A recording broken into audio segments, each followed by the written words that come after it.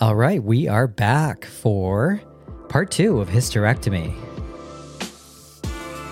Hello and welcome to the New School OBGYN podcast, a podcast in women's health, but for everyone. Our goal is to promote good and reliable knowledge because the source of your information matters. My name is Eric Schmidt, I'm board certified OBGYN, and back again with Dr. Olga Valieva today to discuss hysterectomy. Again, hello. Big topic, so we decided to break it up into a total of 3 episodes at this point. I was just about to ask how many parts we're doing. We're doing 3 parts. Awesome. If you didn't catch the podcast last time, episode 1, check that out, or part 1, I should say. We talked about what is a hysterectomy and common FAQ and misconceptions about it and what to ask your doctor if you think you need a hysterectomy. Today, we're going to be going more over the route. We'll even go over some surgical video. And we're going to discuss oophorectomy or not, which is the removal of the ovaries or not. I suppose this would be a good time to say viewer discretion advised. I think I do have to click a button on YouTube because there could be some sensitive content. But since it's my surgery, you know it's going to be good. Olga, give us a recap about the different routes of hysterectomy. I mean, there's only really one good. I'm just kidding. So there are 3.5 ways of doing hysterectomy. There's a lot of words here you're going to hear, and so bear with us. So abdominal hysterectomy would be one route. That's when you make an incision in the abdomen, either vertically up and down or across, kind of like a C-section. Typically reserved for more difficult / challenging / larger uteruses. Second option is laparoscopic. That's where we make several small incisions, usually less than a centimeter or maybe a little bit bigger, across the abdomen, and then remove the uterus either vaginally or through one of the smaller incisions, or lastly, vaginally, where we don't make any abdominal incisions and just make a cut in the vagina. I said 3.5 just because you can add laparoscopic component to vaginal surgery. So I don't know if that's considered a route. Yeah, I was going to ask you about that. I wasn't trying to make things up. Do you consider that a vaginal main route or a laparoscopic main route? It is technically vaginal route, but it's coded as a laparoscopic assist vaginal hysterectomy. So murky. I've always considered it more of a laparoscopic route. I think just the way I look at it. Yeah. I don't know. That's all right. Okay. Debatable. Yeah. And people always ask us too about robotic hysterectomy. It's just a different form of laparoscopic. Yep, it's fancy laparoscopy. Right. It should be fully laparoscopic at that point. And so a couple of points we want to go over to before we get to the video. So hang tight if you want to see that surgical video on YouTube. But one, we talked a little bit about it last time, but I want to hit it again. Remove the cervix or not. And so are we doing a total hysterectomy or a supracervical hysterectomy? You like to say just hysterectomy or supracervical. But we touched briefly on this before. And so, Olga, give me the argument to keep the cervix. I'm going to make you the person to make the argument to keep it. Do you have a crickets noise that you can play for me? Oh, there is one. Oh my gosh. Yes, that's my argument. We fancy. I think the only benefit of keeping a cervix is, well, I guess 2. There are some people that feel they derive sexual satisfaction from their cervix. Whether that's true or not, couldn't say. Biologically doesn't make sense, but to each their own. But really often used for women who do have significant uterine prolapse, so you can use mesh to suspend the uterus. But short of that, there's really no medical benefit to keeping the cervix behind. Typically, we do remove it since there's still a potential risk for cervical cancer. So if you don't have a cervix, no risk of cervical cancer, right? And then 2, some people still have vaginal bleeding, menstrual bleeding after a supracervical hysterectomy because some cells are left behind within the cervix. So those would be the 2 let's not do it options. Yeah. I think the best one is the best reason if you're keeping your cervix is often the prolapse surgery because it's a more dense tissue to, they sometimes use the mesh to suspend or whatever to suspend the uterus up. And so, and then, a couple other reasons which we encounter on a rare situation, which would be why someone would keep their cervix is, like if someone has a C-section and they have major complications and they have to do a hysterectomy, often you do usually a supracervical. Don't have to, but that's a reason. Or if someone just has such severe scar tissue from like endometriosis or something, and it's just like, well, we'd want to, if the bowel is really stuck to the posterior part of the cervix, maybe. But those I mean, again, we're talking pretty rare here. Yeah, and those are more of like, ooh, so this just had to happen, not as a let's make a choice. Let's pick the lesser of the evils there. Yeah. If you're going to risk a bowel injury or something like that. So yeah, I gave you the tough one, and then the argument to keep the argument to remove the cervix or perform this total hysterectomy, as Olga touched on before, as long as someone hasn't had any high-grade abnormalities on their pap smear, you won't need pap smears anymore. There's no chance of that cyclic bleeding every month because of that. Some of those bleeding cells can still be in the cervix. No chance of fibroids growing. Because the cervix people think is often just a separate part of the uterus. It's just the lower part of the uterus. And so it has that uterine tissue, which can grow fibroids. And so, especially if someone's coming in for a fibroid surgery, I often tell them, we probably want to remove your cervix because fibroids can grow from it. So maybe better for people with pelvic pain, and also people, if you leave the cervix in place, you have to remove the uterus somehow. No chance of removing it vaginally really at that point. So you have to make a bigger incision on the abdominal wall to remove it. So maybe not too much bigger, but yeah. And then one more thing is, if you don't remove it and then want to go back in and have it removed for any of the above mentioned reasons, it's a significantly more difficult surgery to perform. Yeah, so. It seems like it'd be simple, but it's definitely harder than just to do the total at that point. Ovaries. Do you want argument to remove or argument to keep? Oh my gosh. I'm all for so I don't have to make ovaries. you the okay. You wait, which one's the evil one? Well, not necessarily evil. Okay, but there's circumstances for both. Often, history, as we said before, with a hysterectomy, and why people think of a total hysterectomy as removing the ovaries is because that's just how it was done a lot in the past, and so it was associated with each other. If you got your uterus out, you got your ovaries out. But they learned from that, luckily, package deal. And we learned from that, luckily. So now we know that the ovaries have much benefits. But we do remove the ovaries in certain situations. So for patients who have a history or are known to have high-risk cancer genetic mutations like the BRCA mutation, we typically remove their ovaries. Women who have advanced endometriosis, it is technically the treatment for endometriosis is removal of the ovaries. So that would be another one, obviously, a discussion. And then potential for reduction of breast cancer for those that are either have a history of cancer and want to prevent recurrence, or again, have that risk of genetic abnormalities. Although the former is a little bit questionable, and I think it depends on the age group. So that's a bigger discussion. What age do you counsel your patients on removing the ovaries?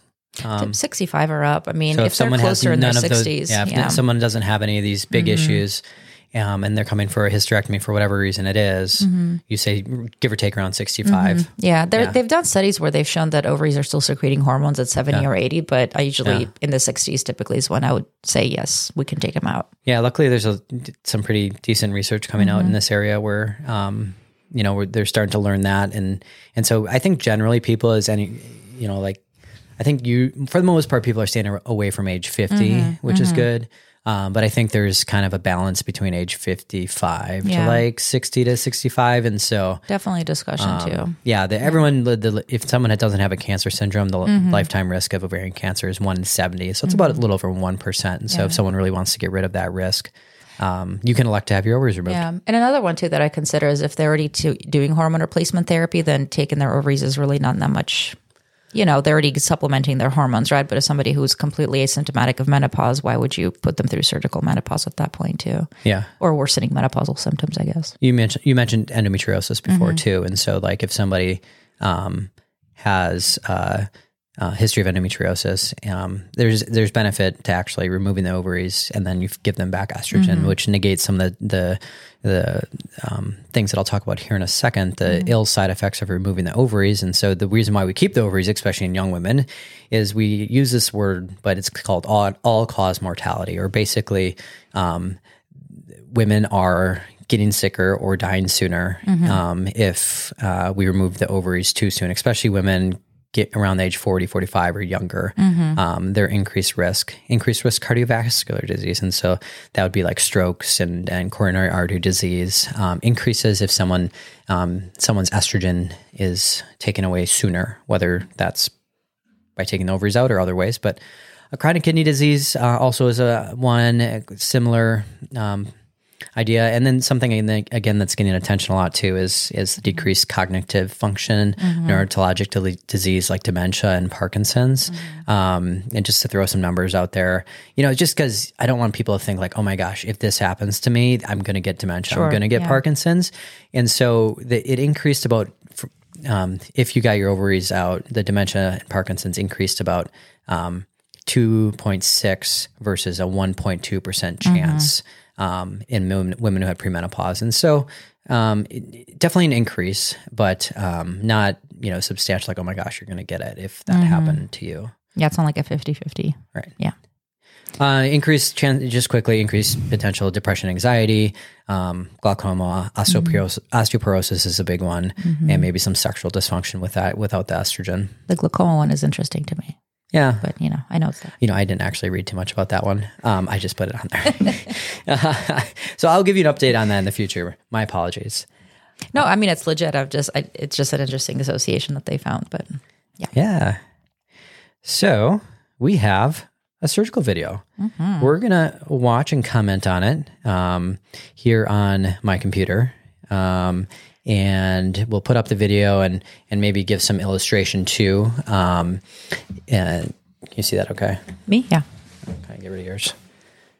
And so this is a patient in her mid-40s. All information for patients is protected, and there's no identifiers or sensitive content that could identify a patient. And so we took care not to do that, and all patients were consented to share their procedures as long as all those things are hidden. And so we have here, and we're going to play here in a second, is it's on, I think, 1.5 or 2 speed. So I was going to say, you never move this fast. Who is this? It shows you.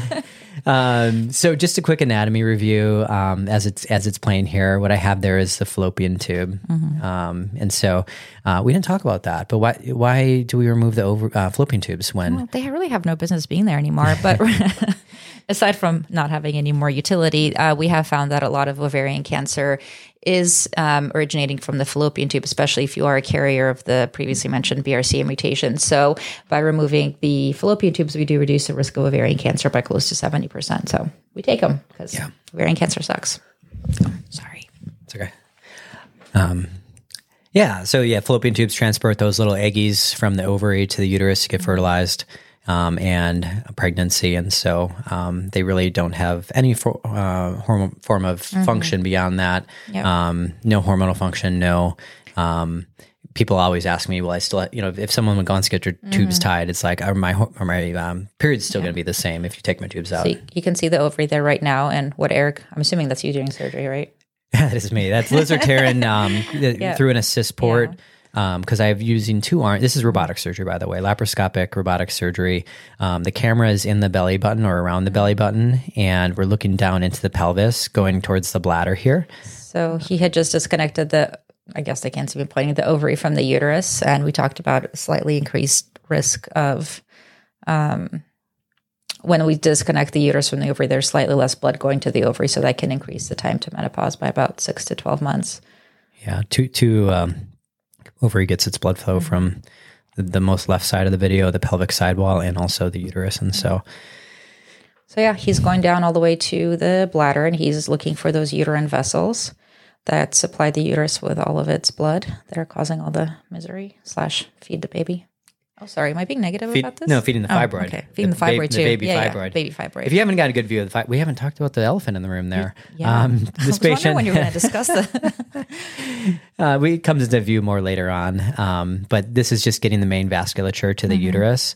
And often I want to do that if someone has a big fibroid too, because you'll see in a second the size of these blood vessels that can come to these fibroids, and so I'm trying to control blood loss to hope. And by the end of the surgery, there's probably only a teaspoon, maybe 2 of blood loss. And if you see any blood loss, I mean it's magnified. And so it's usually because I walked in the room. I'm just kidding. Dissecting away the bladder here because if you didn't know, the bladder does attach to the lower part of the uterus and cervix. And so if we want to take that out, we just need to do some dissection here. So these little dissection methods, you'll see me here in a second. and might also be wondering, okay, why is the uterus like just moving? It's because we do put something in called a uterine manipulator, which is in the vagina, pushes the uterus up towards the camera. So it's kind of getting pushed into the vagina. Yeah, there's that big fibroid. Hey. Yeah, and then it elevates the uterus off of the bowel and surrounding tissue. Vessel. Oh, that's a good one, Eric. Yeah. Nice and juicy. And so, yeah, it helps because when you dissect tissues, you want traction, we call that, or just tension on the tissues. And so pushing the cervix and uterus in creates that, and it makes the dissection easier, gets structures you really don't want to bother away. And so that's why we do it. And so we already I got halfway across the bladder, and then I kind of just zoomed forward here. And this is me going down, about to get the rest of the bladder. So I'll connect that other, see, we just connected the dissection there, and I'm pushing that bladder back down away from the cervix so we can make that cut across it later on here in a second. And so just fitting. Yeah, go ahead, Olga. Oh, I was just about to compliment just you. Admiring? But then I didn't actually vocalize it because I didn't want it to go to your head. Yeah, we got to keep each other in check. Yeah. My favorite thing about operating is when Eric pops into my OR and just starts criticizing me the whole time I'm there. That's a good one. But it also happens the other way around. Don't you? I don't do that. I just talk about how slowly you're doing everything. That's why I put it on 1.5 speed. Okay. So we do use a lot of electricity or electrocautery when we do these types of surgeries, just because they do help control the bleeding. And that's why you see the smoke. So we do have equipment to get the smoke out of and that green thing for those that are watching the YouTube video, that's the uterine manipulator that Eric was talking about. So that helps us delineate where the cervix and the vagina are meeting and helps us know where to make our cut to separate the two. Oh, I ended a little early. I just wanted, this is another video that we had and consented for. And so that other one was a big pedunculated fibroid. This one is kind of a medium sized, I would call it, fibroid. This is more of a intramural, we call it, within the muscle, not as towards the outside. And so it's just a bit more, looks more bulgy there. You can see that you can see the attachments of the fallopian tube and the round ligament on the right side, upper side, and that's normal uterus above that, and this is a posterior fibroid growing there, and then starting the same way as we did before and everything. And so, do you always start on one side, or do you, depending on what the body gives you? I have the uterine manipulator. I say pick a side. Oh, interesting. Okay. When we do have bigger fibroid uteruses, sometimes it makes the visualization a little bit more tricky, and it's difficult to manipulate the uterus. So we might need to put in more instruments or put our incisions in different places just to kind of help us find a better spot to start. And sometimes if you have a hard dissection, whether it's scar tissue, a lot of C-sections, really big fibroids, you just need to make progress and keep moving forward. But that's kind of just some surgical video. Hope you enjoyed it. Hoping YouTube doesn't take it down. But they shouldn't. Why? Oh, I don't know. There were like 2 blood cells. I was like, is that me? Round ligament there we're going across, and then it'll open up this nice little plane, which we really like to get into. It's an avascular. So whenever we're doing, sorry to interrupt you, whenever we're doing laparoscopic and abdominal, the procedure is exactly the same as just what instrumentation we use. When we're doing things vaginally, we're essentially doing everything in reverse, just because our access point is from below going backwards or going back up. So the technique is exactly the same for all procedures. It's just a matter of what is your starting point for the procedure. Yeah. I don't know why in this one, but the bowels were just much more, you'll see if you see the posterior side, it was really hard to make the colpotomy because I just had to keep retraction on the bowel. And of course, for me, I don't always place that assistant port. So Eric and I are notorious for not placing an assist port. Just save a skin incision or save a potential source of pain. Thank you. Yeah. That's what it is. Yeah. But we get a lot of judgment for it. A couple surgery videos. Hope you enjoyed it. We're going to bring you other ones, including like myomectomy. Maybe we already did tubal, so we probably won't do that one. Or I can toss it in the other one in the YouTube video.